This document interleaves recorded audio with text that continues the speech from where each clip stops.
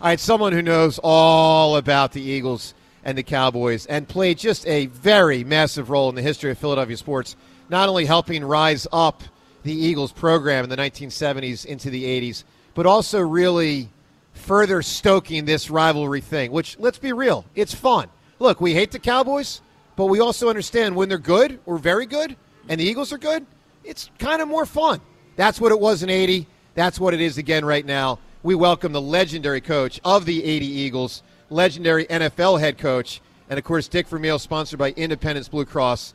Learn more at ibx.com. Coach Vermeil, how are you this morning? I'm doing fine, thank you. How about you guys? Wow. Doing great, Coach. Coach, it was great seeing you at the Otho Davis banquet on Wednesday night. I just want to start with that and say what a special evening it was. And to see you and be able to talk to you as much as we did, it was just a wonderful night. Well, thank you. You did a tremendous job. That's a hard job, emceeing that organizational banquet. Believe me, you did a great job. After I work with Richie, Coach, like this is he's got it easy. You get by with John. You can do anything in life. I'm telling you. All right, Dick, and thank you for the kind words, Dick. I appreciate that very much. Let's get to this game in a moment. Let's start with the rivalry. You won in 80. All these years later, what does that day signify in your life? Well, I think probably there's 4 or 5 things that stay with you that happened within your career and last your entire lifetime, and that is certainly one of them.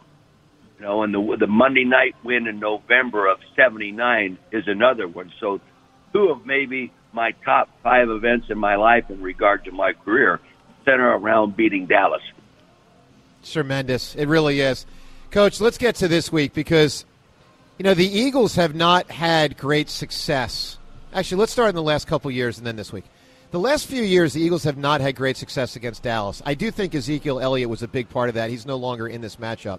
Do you have any theory of why? I'm not talking about the games when one team or the other is not playing their starters at the end of the year, but over the last 6 or 7 years, any theory on why Dallas, because the Eagles have been pretty good most of those years, why Dallas has had the better of the Eagles the last, half a decade or so?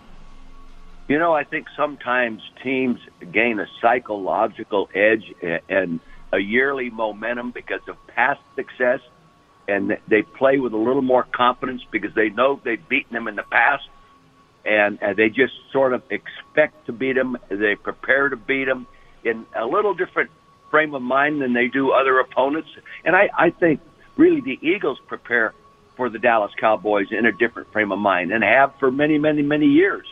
But the Dallas in the recent years has, I think, taken advantage of it a little bit more than maybe the Eagles have. Coach, Nick Sirianni told us earlier this week, basically, I want to start off saying I think we need to run the ball a heck of a lot this week. Nick Sirianni told us earlier in the week that the RPO passes to Dallas Goedert don't count as runs on the stat sheet, but they consider those run plays. Is an RPO pass the same as a run for football purposes in your book? No. No. It's only a runner for running back or a quarterback has a design run. I don't even count the quarterback scrambles as a true run. That's a plus in regard to the ability of the quarterback to scramble and run. I call them quarterback draws.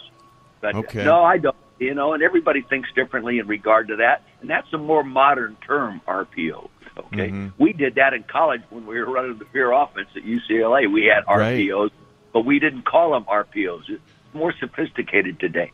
How concerned are you with our red zone offense?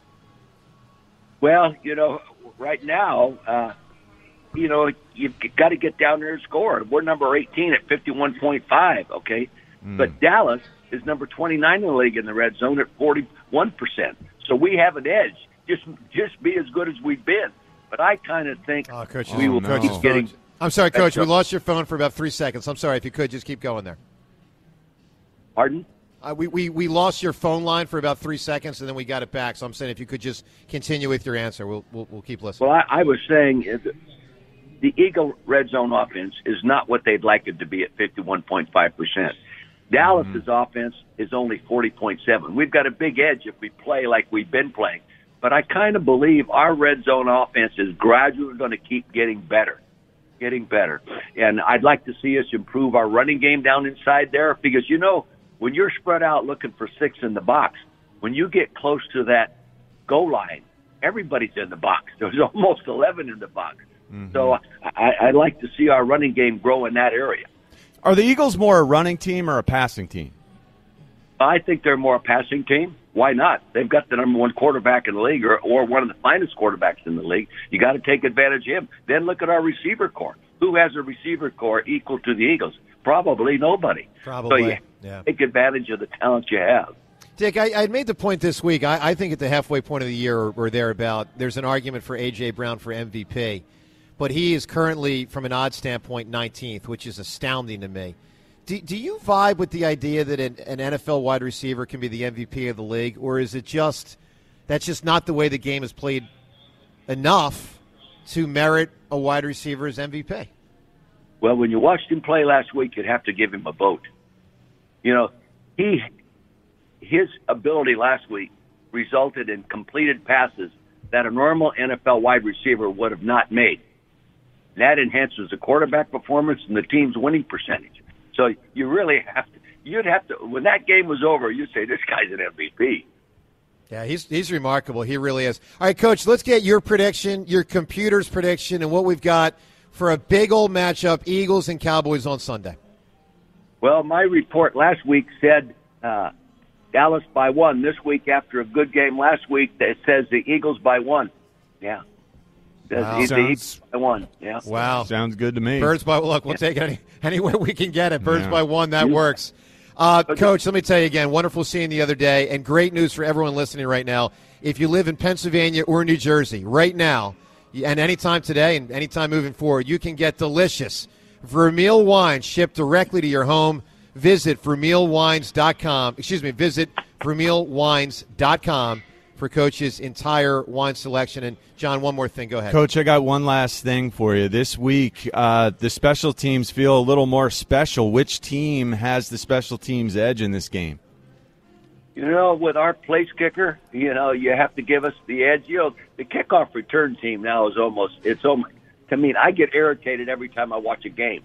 You know, we charge the same for an NFL ticket to watch an exciting game, and then we eliminate the exciting plays. Wow. So that bothers me. But anyway, I still think that's an edge on the Eagles. This game will come down to who does the best job in the conversion situations.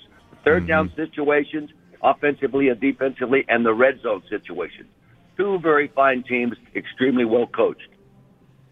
Dick, enjoy the game on Sunday, and we look forward to talking to you next week. Thanks so much for being a big part of the show today. Thanks, Coach. Thanks, Coach. All right, there he is, the legendary Dick Vermeil. He knows how to win this game.